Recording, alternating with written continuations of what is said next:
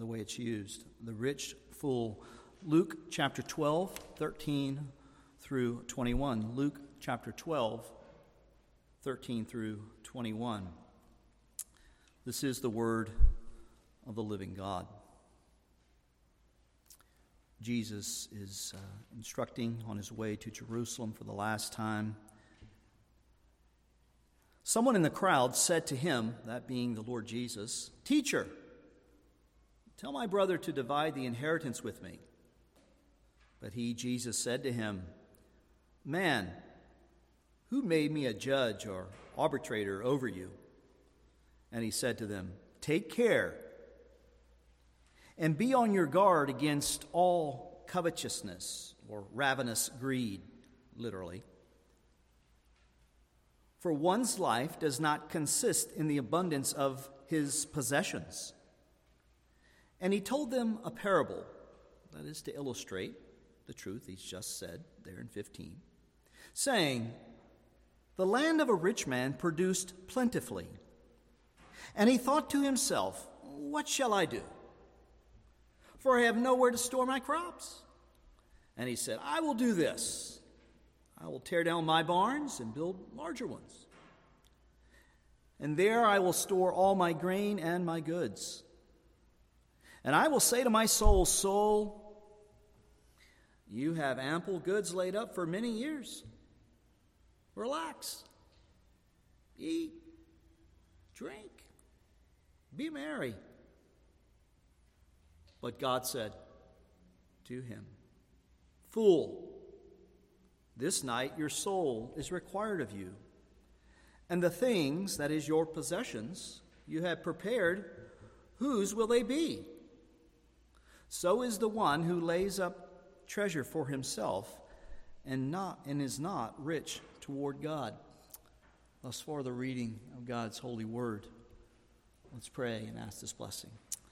Our Lord and our God, we would come to you as those who are prone to find our identity, to find purpose and meaning in those things that you've given us. And I think not only in possessions, but I know even this younger generation today finds meaning and purpose in experiences that are bought with money. So, Lord, we would come this night aware of our own proclivity and our propensity to leave the God we profess to love and hold fast to the things of the world that are perishing. Oh, Father, that we would not be fools, that we would be those who are wise, who understand riches are given as a stewardship, and that riches can fly away as quickly as they land in our own hands. Lord, they can be gone in a moment. Nevertheless, even our soul can be gone in a moment when we're called home. So, Lord, help us. Give us grace, we pray, to walk humbly with you. Whether we have much or whether we have little, Lord, it's all about the attitude of the heart and the way that we hold it. Lord, give us grace, we pray in Jesus' name. Amen. The Apostle Paul warns his young apprentice Timothy there in Ephesus with these sober words: "The love of money is a root of all kinds of evil. Some people eager for money have wandered from the faith and have pierced themselves with many griefs." The examples from biblical history regarding the misuse of money are numerous. You can think of Achan's greed there in Joshua chapter 7. You can think of the many women and the worldly goods that Solomon, in God's grace, had accumulated and yet wooed his heart away from God. And then tonight we had Mr. Hutton read and tell us a little bit about Gehazi, that servant of Elisha. His greed ended in leprosy. And then, of course, in the New Testament, right, the God of the Old Testament and the God of the New Testament are the same God. Don't mistake that. It's the same God. Now, the administration of the covenant is in types and shadows in the Old Covenant, but it's the same God. The integrity of God, He is the Lord, He changes not. The immutability of God is forever the same. With Ananias and Sapphira, they lied to the Holy Spirit because of their greed, and they were taken out of the visible church in a moment. Saints, alongside sexual lust and pride, the love of money is one of the main causes of shipwrecked souls. This being the case, should we should not rather be surprised that the Bible spills so much ink in reflecting on our attitude toward money. So this evening, what I'd like to do is look at this text very simply. Look at the context for the parable, right? Why is Jesus giving a parable? What precipitated that? Then look at the parable itself, and then along the way, we're going to sprinkle in and pepper in some applications. Okay, I think I need to cut this mic on if I'm going to be in good favor with Mr. Hannigan up there. Okay, so first the context. Luke tells us in verse 13, someone in the crowd said to him, Jesus, teacher, Rabbi, Rabboni, tell my brother to divide the inheritance with me. Now, there's a lot we're not told about in this parable, in this story rather, right? Who is this someone? We don't know anything about his family other than that there's this matter regarding an inheritance. Perhaps the head of the home, the father, has passed. But I would note that death of the man's father has done very little to affect his passions and greed within his heart. Right? Now, don't miss that. Right? I think God allows death in our purview of life to kind of center the mind and center the affections of the heart. But it did very little in the life of this man. Notice what his sole obsession is. It's its inheritance. And Jesus has been teaching about internal matters. He's told the crowd, beware of hypocrisy, the hypocrisy of the Pharisees.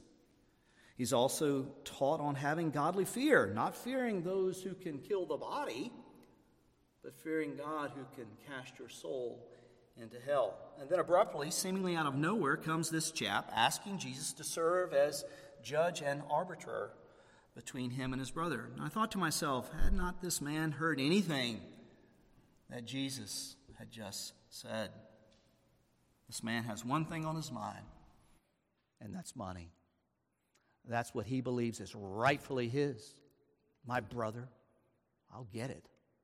What kind of phileo love he had for his brother, we don't know where that is. It's surely not in the text. J.C. Ryle asked, and if you're not reading Ryle, you need to be reading Ryle. How many are incessantly planning and scheming about the things of time, even under the very sound of the things of eternity? Meaning, how many of us this evening have come in here to hear the Word of God, expounded faithfully, we hope, right, about eternal things, and yet we're so consumed. Our hearts are so caught up with thinking even about tomorrow's activities, tomorrow's decisions, the cares, the anxious thoughts, right? Ryle has it right, doesn't he? Saints, this man in the text is obsessed with what he thinks is rightfully his portion. He's completely blind to the needs of his own soul. So Jesus answers him, man, right? I couldn't help but think of John 2, woman, right? The similar kind of thing is very direct, right? Man, who made me a judge or arbiter over you? Now, it was common for rabbis and teachers in that day and in that context to field these kinds of questions, to answer these kinds of questions, to help people think through and arbitrate these matters. But Jesus is clear that this is outside his sphere of his calling. Clearly, the man is confused regarding who Jesus is and Jesus' mission. Now, Calvin has a very interesting section here where he digresses and begins to talk about how the man of God, like the Lord Jesus Christ, needs to stay in his lane, stay on point, stay on mission. Red, you'd love it. It's excellent. Jesus came to bring the kingdom of God, to see men reconciled to God, right?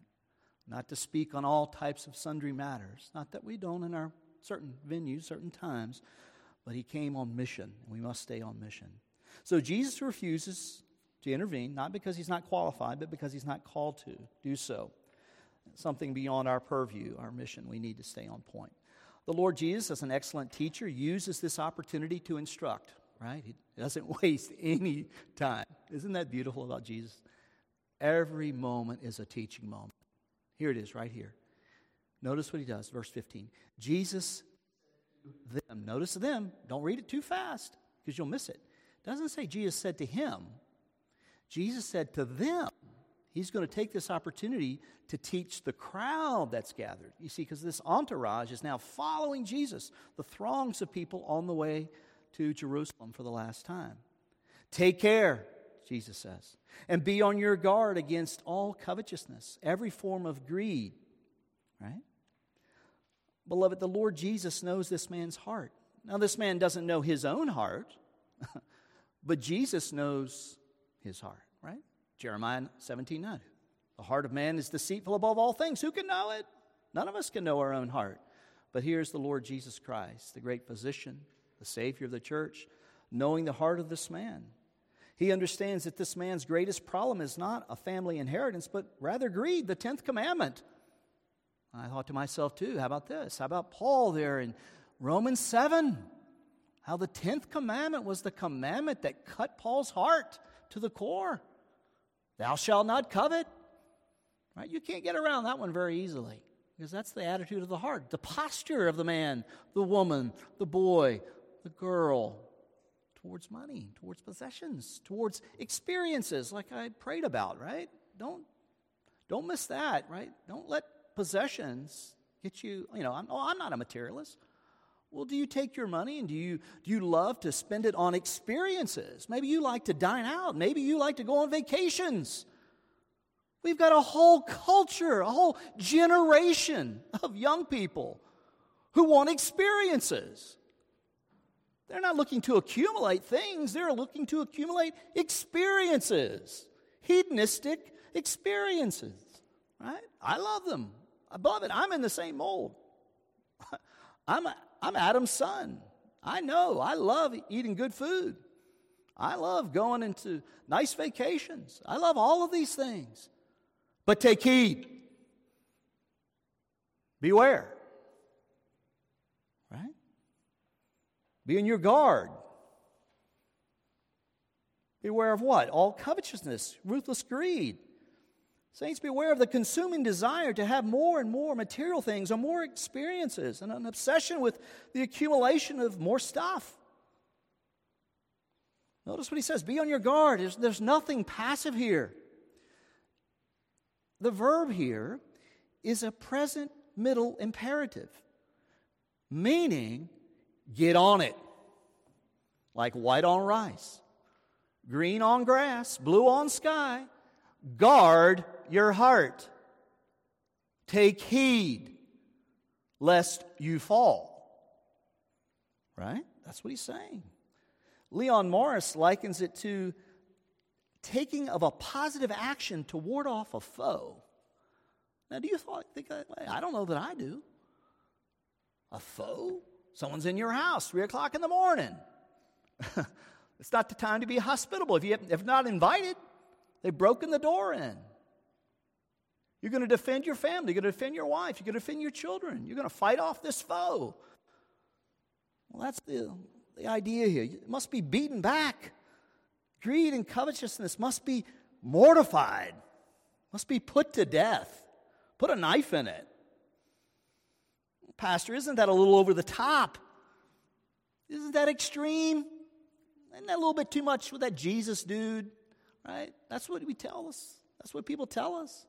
Not when we understand that greed and covetousness diverts our attention from that which life truly consists of. Jesus goes on, verse 15, for one's life does not consist in the abundance of possessions. What Jesus here says flies in the face of the unbelieving world.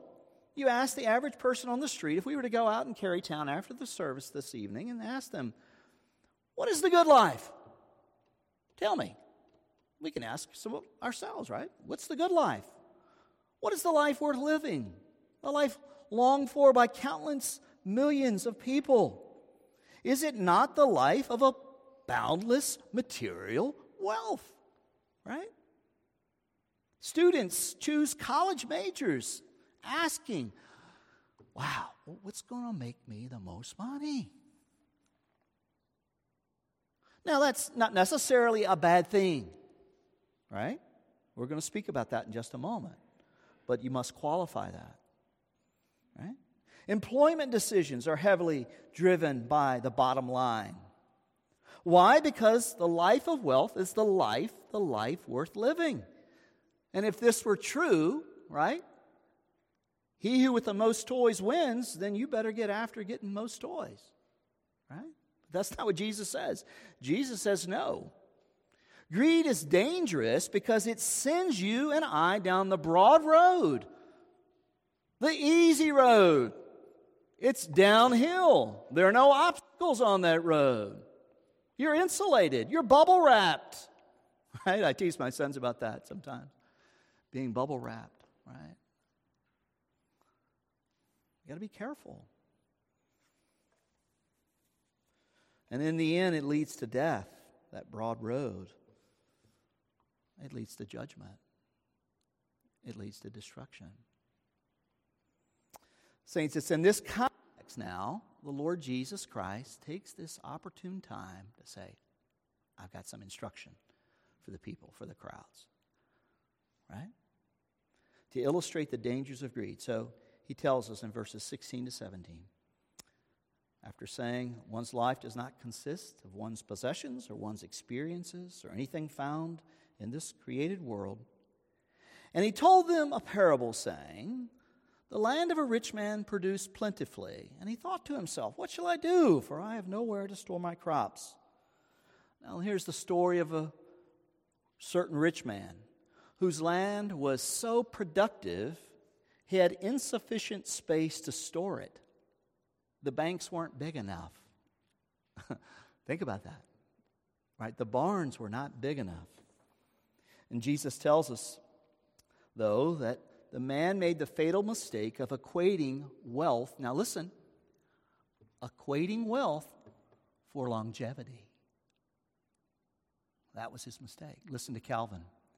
The rich man lengthens out his expectations of life in proportion to his large income and drives far away from the remembrance of death. Right?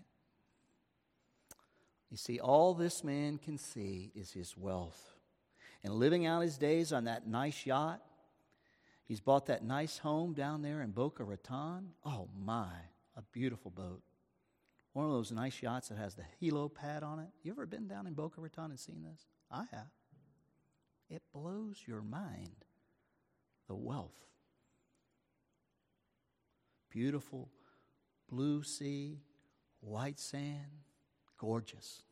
I mean, extravagant. As good as it gets.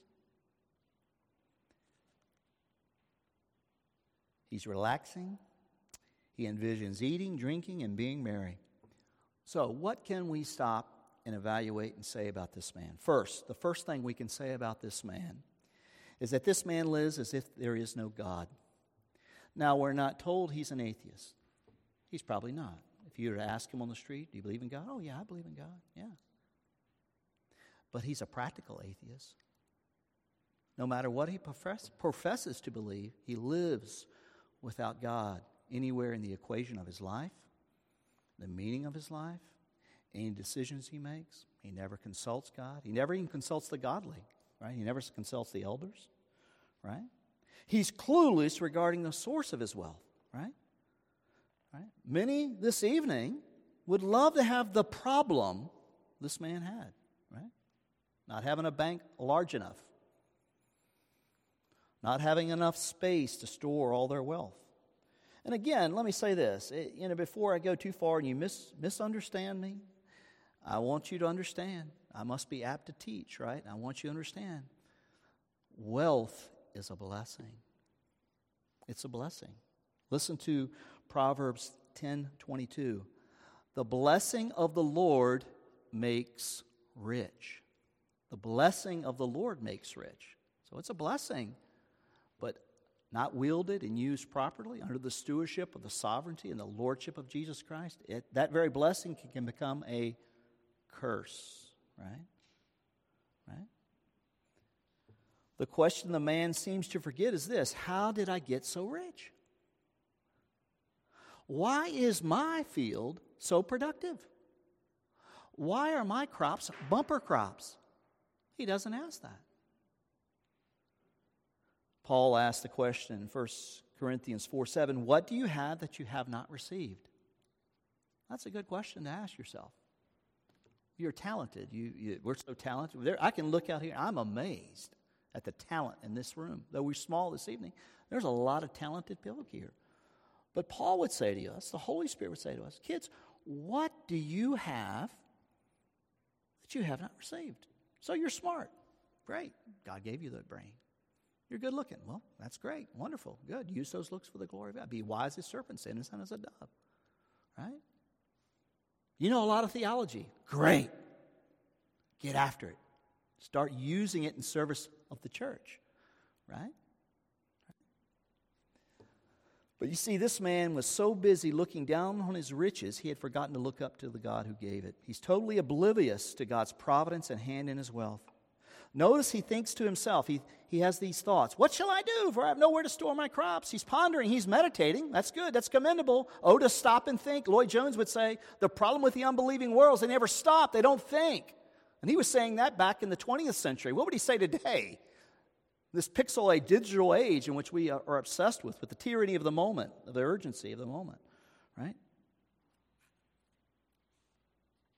He's just not meditating on the right subject. We don't find him thanking God for his wealth, nor do we see him seeking God's wisdom about how to steward it. Instead, he sees his wealth as entirely as his own. His only concern is the acquisition of more. Right? He's obsessed. Oh, to have this kind of love for God. Right? Now, maybe you don't have a lot materially. I've met a lot of people who are, by the world's calculus, even in the United States, poor. You can be greedy and ravenously covetousness with just $10. You don't need Elon Musk money, right? You can have the beggar's money and still have this problem with greed and ravenous covetousness, you see. J.C. Ryle says, the more acres a man has, the more cares. The more his money increases, the more of his time is generally consumed and eaten up in thinking about it. That's exactly right. Notice the man is also unaware of any higher use of his wealth than personal consumption. The man ponders on what he shall do. Notice what he does. In verse 17, we're told he thought to himself. Notice the self-centered approach to the use of the personal pronouns. And I'll emphasize this. Verse 18, he said, I will do this. I will tear down my barns and build larger ones. And there I will store all my grain and my goods. Masterful teacher. Of course, he's God. He's teaching us.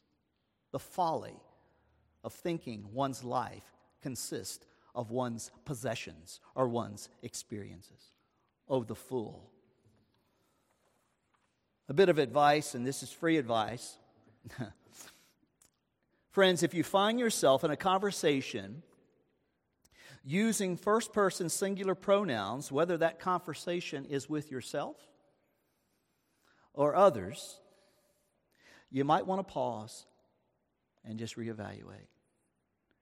If you find yourself using the personal pronoun I a lot, I don't know, I'm just saying, maybe you just want to call a timeout. I found that to be wise. But you see, here's a person who's only concerned with self-indulgent. Verse 19, I will say to my soul, soul, you have ample goods laid up for many years. Relax, eat, drink, and be merry. Right? How did a man so accomplished forget the simple truth, money cannot buy more time? Right? You hear about these billionaires. That's the thing they're trying to read about and try to accomplish now. They want to thwart death. Right? Like Disney, Walt Disney, right? What is it? I can't even remember the process, but just somehow just put my body away in some kind of cubicle where it can be preserved, and then one day a cure. Lunacy, folly, kids, folly. Sad. It's sad. We don't want to sit in judgment. It's sad. It should make us weep and mourn the folly of man. right? Here's a man who's forgotten his own mortality. He assumes he has many years. With all safely stored away in his barns, he looks forward to years of pleasure. Amazed how many people live this way, assuming not only that their wealth is theirs, but their time also is theirs. Now, you don't know how many grains of sand you have in your hourglass, but let me remind you, the hourglass belongs to God, and the grains of sand in that hourglass belong to God. He knows. He knows the day of your death. Do you ever think about the day of your death? I do. I think you should. It's sobering. It focuses the mind. This week I was thinking about this, my own mortality and the text before us. British Journal of Medicine had a study. It was a study of Shell oil employees where this study shows that people who retire at age 55 and live to be at least 65 die sooner than people who retire at 65. After 65, the early retirees have a 37% higher risk of death than the counterparts who retired at 65. That's not all. People who retire at 55 are 89% more likely to die in the first 10 years after retirement than those who retire at 65. What is that? What do you think God's trying to teach us with that? Just that's a common grace kind of revelation, right? Not to retire at 55? Maybe not. I think about retirement. I got a couple people in here that remind me, oh, not yet. One of them sitting over there, that beautiful one over there. She's always reminding me. But we all do. We all envision just sitting back and relaxing, drinking Muay Thais and, whatever, doing this and doing that and going here and going there, right? Doing something for me, right? Beware. Beware. Kids, I just can't tell you, beware. Right? He who drives those nice cars, you see those nice cars pulling up beside you, right? That Maserati, that Ferrari. I love cars. They're a snare to me. Beware. Beware. But this is not just a problem for those at retirement age. Now listen to this. Young people live as though they are immortal as well. During World War II, now listen to this. Armed services found that 18-year-olds made the best fighter pilots. Remarkably better than even 22-year-olds. Why is that? 4 years. Why would an 18-year-old be better at being a fighter pilot than a 22-year-old? The 22-year-olds are beginning to be aware of their mortality, where the 18-year-olds are sure they will forever.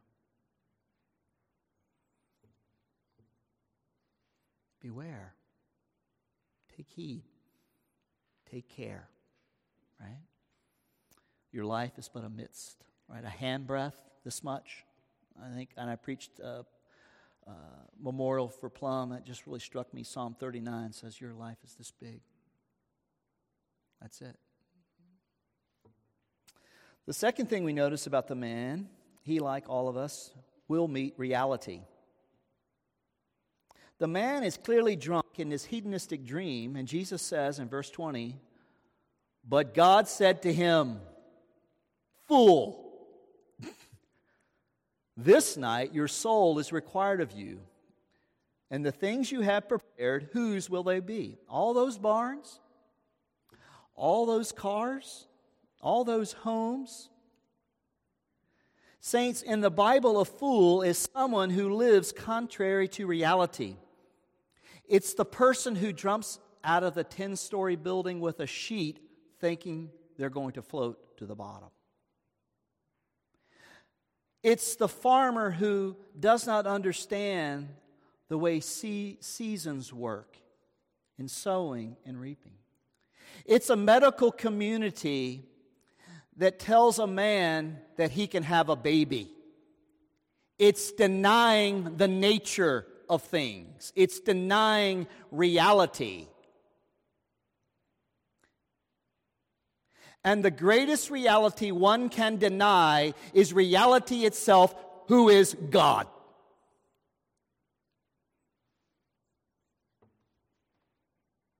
with a capital R. He is the greatest fool. You see, the fool ignores the fact that they are mortal. God said, "Fool, this very night your soul is required of you. Time up, no more sand in the hourglass. It's appointed unto men once to die," Hebrews 9:27, "and then face the judgment." No second chances. No reincarnation. You see, all roads will lead you to God.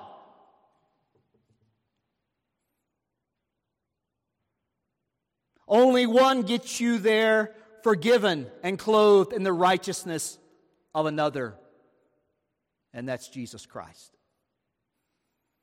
The man in the story missed the road. He foolishly wagered the one thing his money could not buy, which was his soul. And what did it profit him? He had the whole world. And now God came calling for his soul. He was not prepared to meet his Maker. Are you prepared to meet your Maker?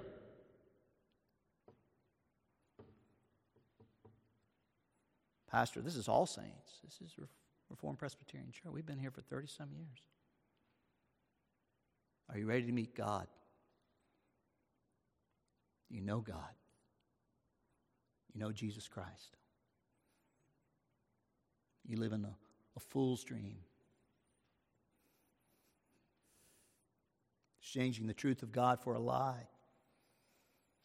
Serving and worshiping the creation rather than the Creator, who's forever blessed. Suppressing the truth and unrighteousness. Hiding like bugs under a rock.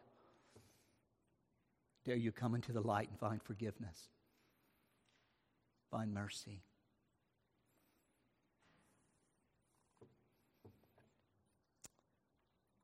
One commentator highlighted this word required. See that word required in verse 20? It carries with it the idea of life as a loan, which must be returned to God. Heidelberg Catechism, question 1. You're not your own. Your life's on loan. You're on loan from God. A loan which must be returned. Here we have a preview of Judgment Day. Let me just ask you some questions. Imagine we're standing there like this man. God has called us. This night, your very soul is required of you. How did I use what God loaned to you? How are you using it? Well, I don't have a lot. No, I didn't ask that question. What you do have, how are you using it? Did you waste it on yourself? Living for the now? Did we use it to love our God and those made in His image? How can we say we love God and not love that person who comes to us with that need made in His very image? Oh, be fat and be merry. Come to church on Sunday. We care nothing for that person. We never go out and show that person any love or concern or care. You see, the riches had blinded this man. It deceived him into thinking that his great wealth was a guarantee to longevity, to immortality. And God says, this night your soul is required of you. The things you have prepared, whose will they be, right? Who's going to own the cars now and all that money, right? Those homes. Surely a man goes about as a shadow, says Psalm 39:6. Surely for nothing they are in turmoil. Man heaps up wealth and does not know who will gather. In the end, there really is nothing rich about the man. He's a fool. Rich, not so much. In the end, all his riches could not save him nor prolong his life. But not only his life. Notice what verse 21 says. Here's where it gets really into the nooks and crannies for us. So is the one who lays up treasure for himself and is not rich toward God. Beloved, we're all prone to this. We live in the most affluent time and the most affluent nation ever in the history of mankind. And I don't want to qualify it. We are rich. Beware. Take heed. Don't be a fool. Don't be a fool into thinking that one's life consists in one's possessions or one's experiences. Let him, let her, let us who have ears, let us hear the word of the living God.